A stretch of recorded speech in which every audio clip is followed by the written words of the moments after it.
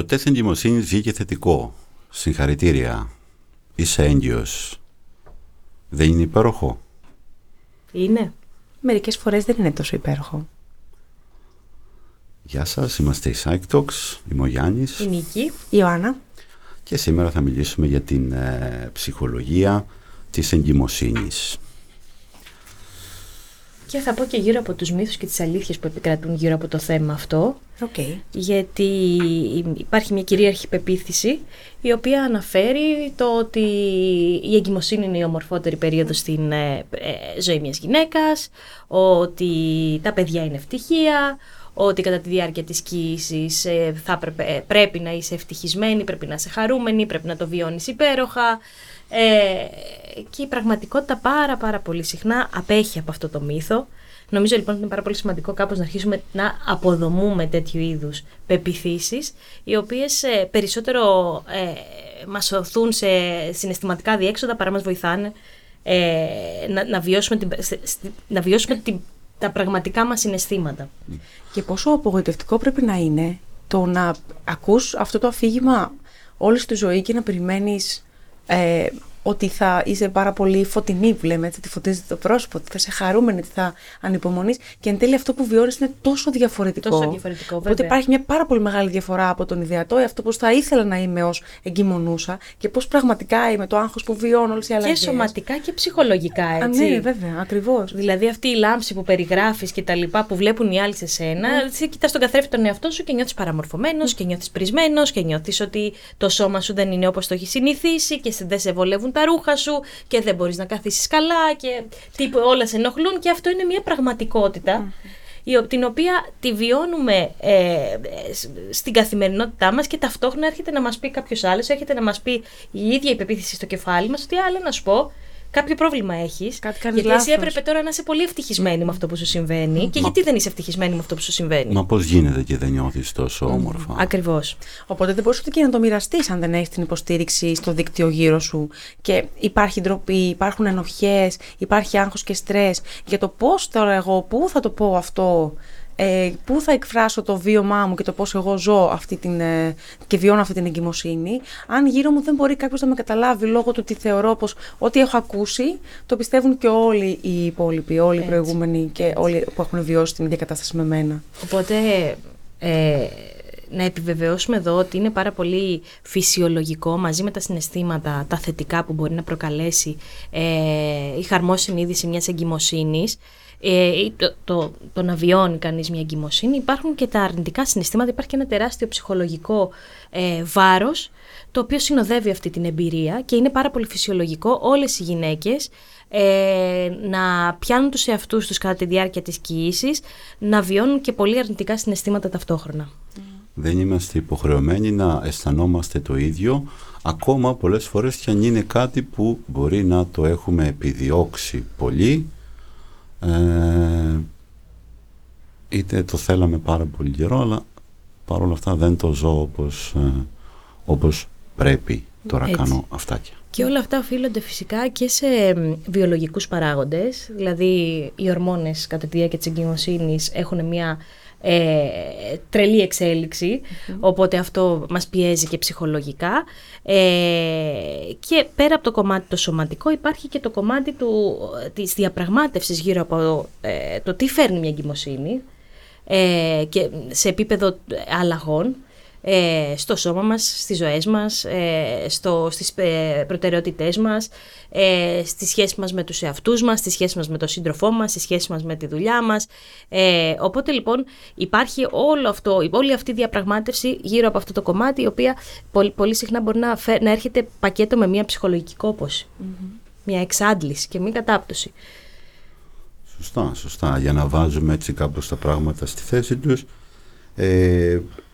προκαλεί μικρές, μεγάλες ή κάποιες φορές και μόνιμες αλλαγές στη ζωή μας. Άγχος, ανησυχία, αμφιβολία, μετάνιωμα κάποιες φορές.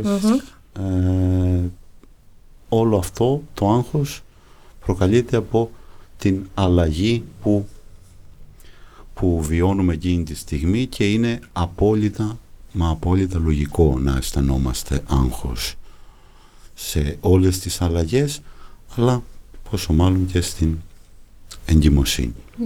Έτσι, και ανάλογα και με το στάδιο της εγκυμοσύνης, οι μεταπτώσεις είναι πολλές και διαφορετικές. Ανάλογα με το τρίμηνο που βρίσκεται, που διανύει μια γυναίκα σε αυτή τη φάση.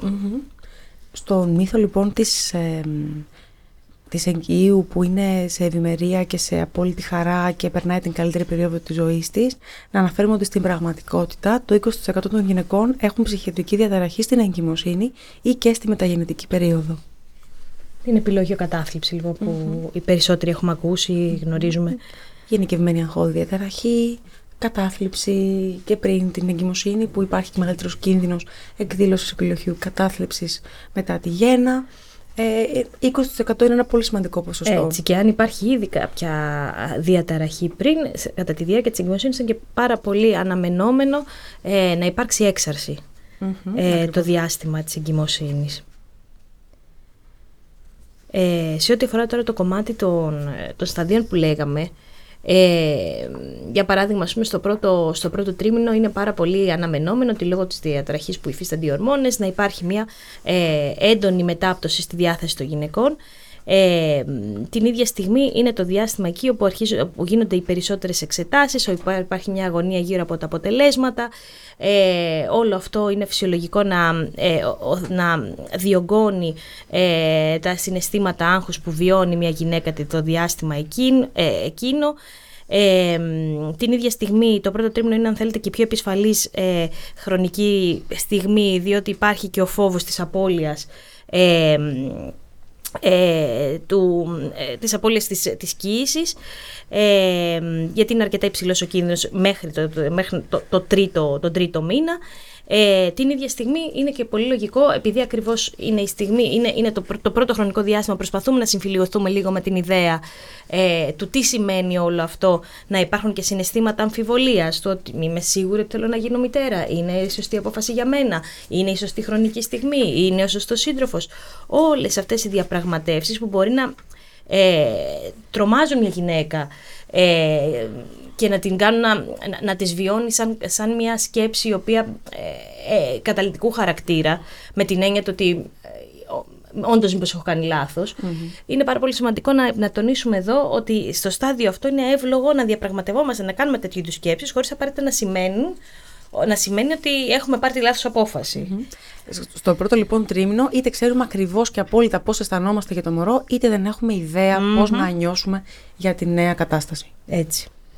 Και θα αναρωτηθούμε όλα αυτά που είπες, είμαι κατάλληλη για μητέρα. Σωστά. Μπορώ άραγε να ανταποκριθώ σε αυτό το νέο ρόλο, θα λάβω στήριξη από το σύντροφο ή από κάποιον άλλο, θα μου αλλάξει πολύ τους άλλους τομείς της ζωής μου, επαγγελματικά, φιλικά κτλ. Έτσι. Και δεν υπάρχει συνειδητοποίηση ακόμα, βέβαια, στο πρώτο τρίμηνο, και λόγω των σωματικών συμπτωμάτων, παρόλο εννοώ των σωματικών συμπτωμάτων, δεν έχει γίνει ακόμα η συνειδητοποίηση, επειδή δεν έχει αλλάξει και πάρα πολύ το σώμα μας. Ακριβώς.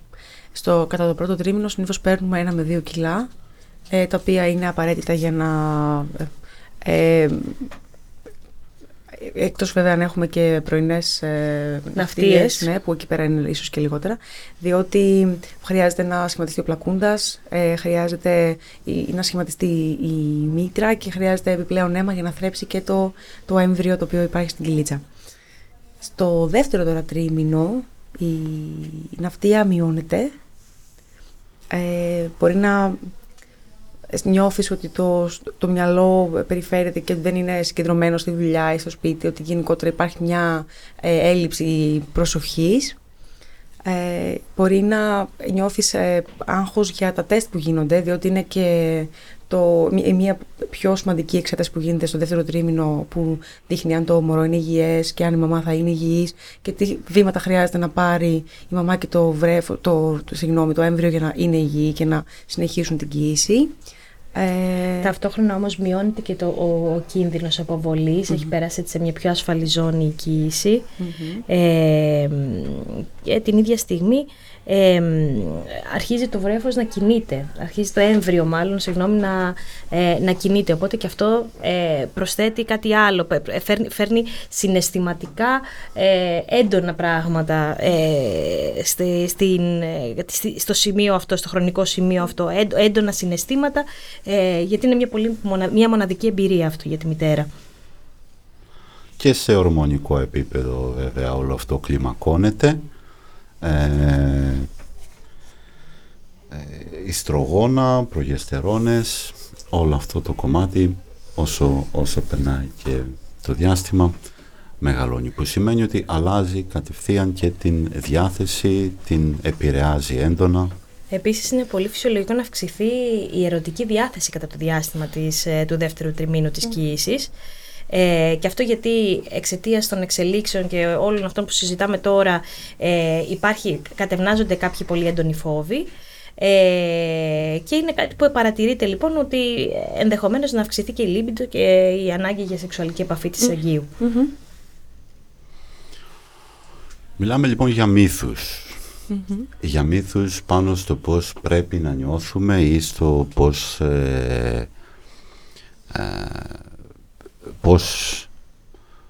πώς χρειάζεται να περνάμε ένα στάδιο, ένα πρωτόγνωρο στάδιο στη ζωή, ένα από τα πιο βασικά ίσως, από τις πιο μεγάλες αλλαγές που μπορεί να προκύψουν στη ζωή κάποιου, και πάνω σε αυτό τείνουμε να βάζουμε το πρέπει ή τείνουμε να το συγκρίνουμε και να μην θέλουμε κάποιες φορές να το βιώσουμε με έναν δικό μας τρόπο, αλλά να πάμε με έναν πιο ασφαλή τρόπο, με τον τρόπο που μαθαίνουμε, που έχουμε ακούσει. Μπορούμε να το δούμε λίγο σε ένα δικό μας επίπεδο όλο αυτό. Πώς μπορούμε άραγε να ανακαλύψουμε το δικό μας συναίσθημα και να το δεχτούμε ίσως το δικό μας συναίσθημα, χωρίς να το βάζουμε σε σύγκριση με τους γύρω μας. Νομίζω ότι μια βασική συνειδητοποίηση είναι το ότι κάθε μια γυναίκα βιώνει την εγκυμοσύνη της πολύ διαφορετικά, ότι δεν υπάρχει κάποιο στερεότυπο προς το πώς πρέπει να νιώθεις κατά τη διάρκεια της εγκυμοσύνης. Όπως είπε και ο Άννα προηγουμένως, πολλές γυναίκες μπορούν να είναι πολύ συνειδητοποιημένες και πολύ χαρούμενες για αυτό που συμβαίνει, αλλά υπάρχουν και πάρα πολλές γυναίκες οι οποίες το βιώνουν με αρκετό άγχος, με αρκετό φόβο, με αρκετή αβεβαιότητα, και όλα αυτά είναι απόλυτα φυσιολογικά. Πολλές φορές λοιπόν, επειδή ακριβώς η πεποίθηση που επικρατεί είναι ότι πρέπει να είμαστε, οφείλουμε να είμαστε χαρούμενες και οφείλουμε να είμαστε ευγνώμων για όλο αυτό που μας συμβαίνει, πολλές γυναίκες ενδεχομένως να εσωτερικεύουν και όλες τις σκοτεινές εισαγωγικά σκέψεις που μπορεί να κάνουν γύρω από το κομμάτι της εγκυμοσύνης και να το βιώνουν σαν κάτι το οποίο είναι λάθος, σαν να κάνουν κάτι λάθος, σαν να διαπράττουν, ας πούμε, μια αμαρτία. Αυτή την απενοχοποίηση οφείλουμε και εμείς από εδώ να επικοινωνήσουμε, ότι είναι πολύ σημαντικό να γίνει, και αυτή την αποσύνδεση στο ότι όντως η εγκυμοσύνη είναι συνυφασμένη μόνο με θετικά συναισθήματα.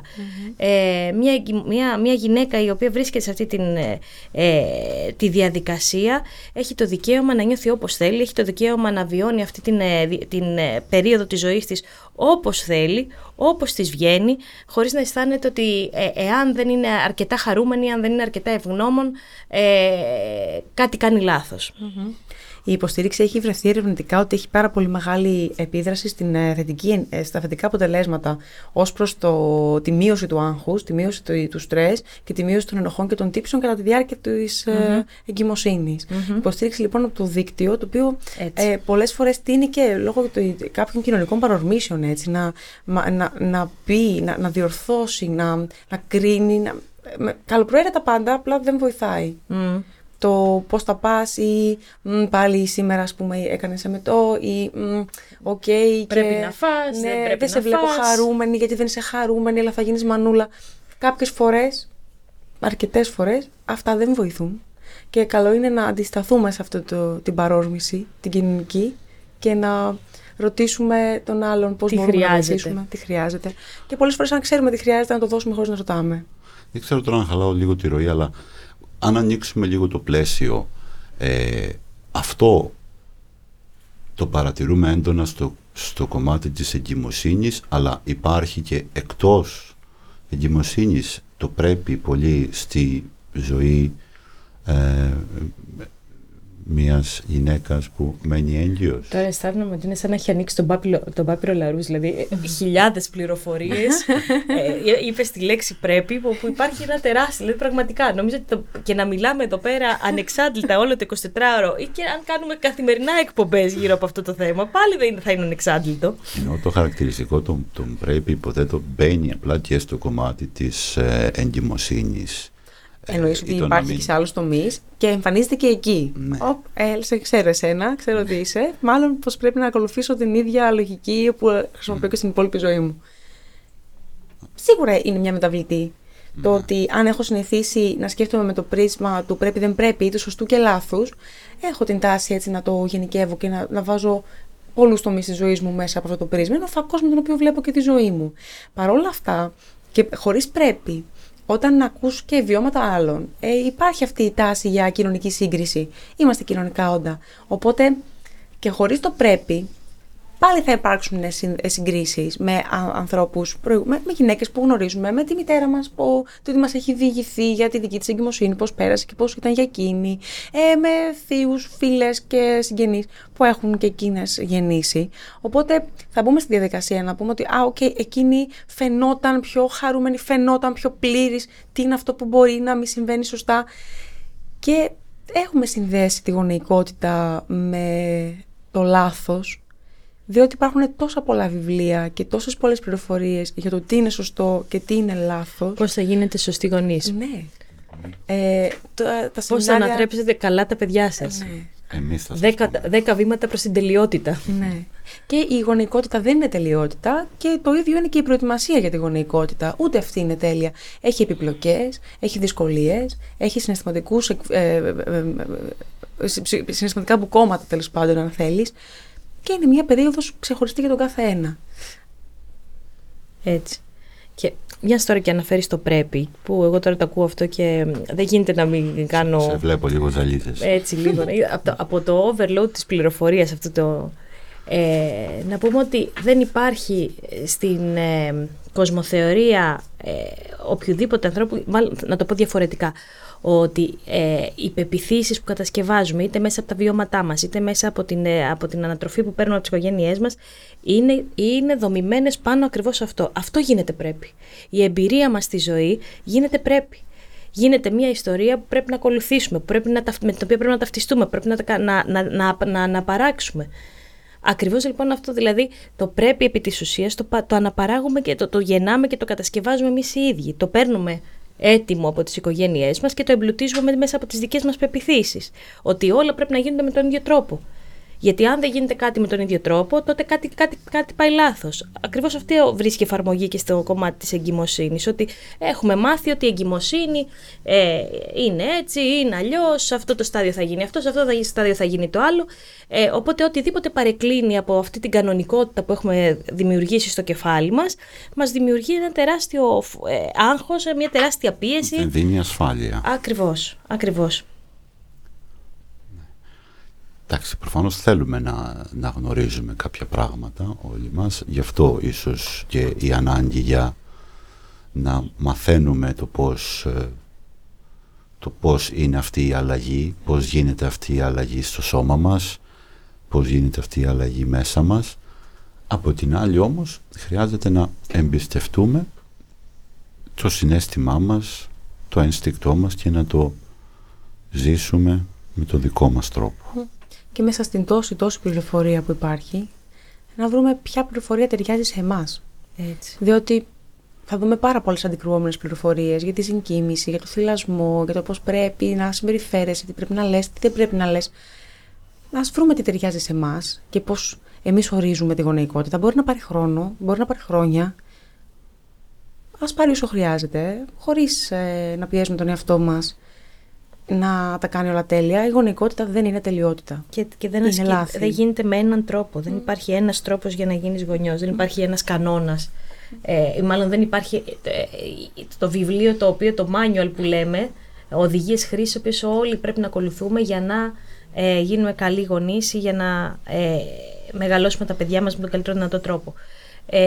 Είναι ένα χάος, όπως χάος είναι και η ζωή βέβαια, στο οποίο οφείλουμε, όπως είπε και η Ιωάννα πολύ σωστά, να βρούμε τα δικά μας πατήματα, τις δικές μας ισορροπίες και τις πεποιθήσεις ή αν θέλετε τις αξίες οι οποίες εμάς εκφράζουν και αντιπροσωπεύουν. Και είναι μια διεργασία δυναμική. Δεν σταματάει ποτέ. Από τη στιγμή λοιπόν που μπαίνει σε αυτό το ταξίδι της γονεϊκότητας, είναι μια διαρκής αναζήτηση. Δεν νομίζω ότι υπάρχει συγκεκριμένος προορισμός.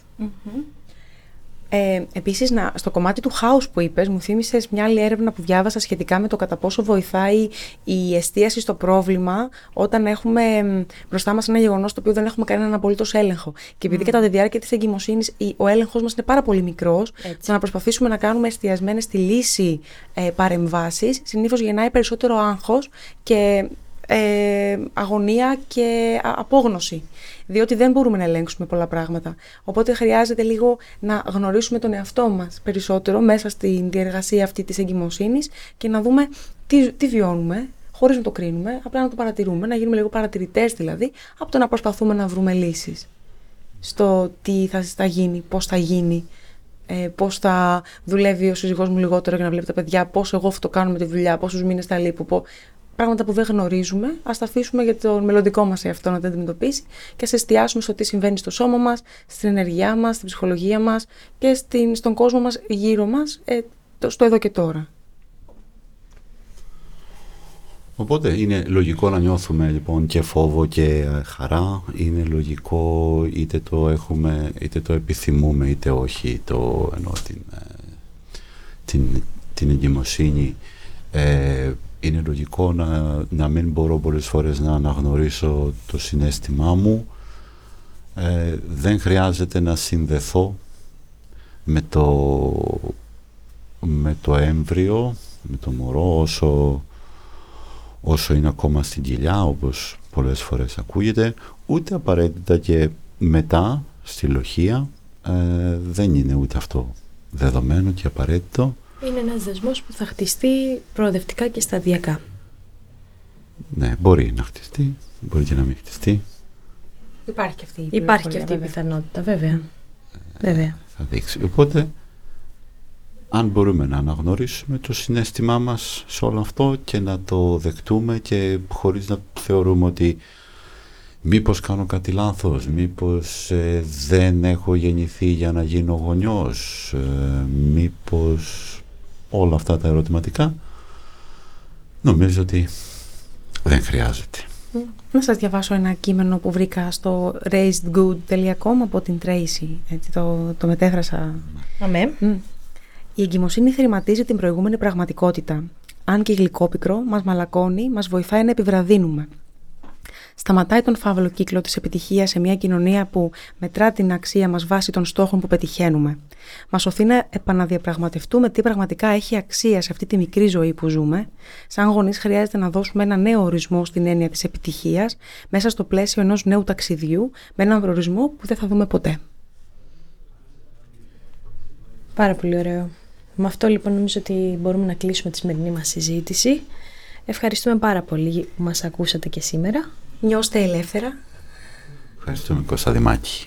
Γεια σας. Γεια σας. Γεια.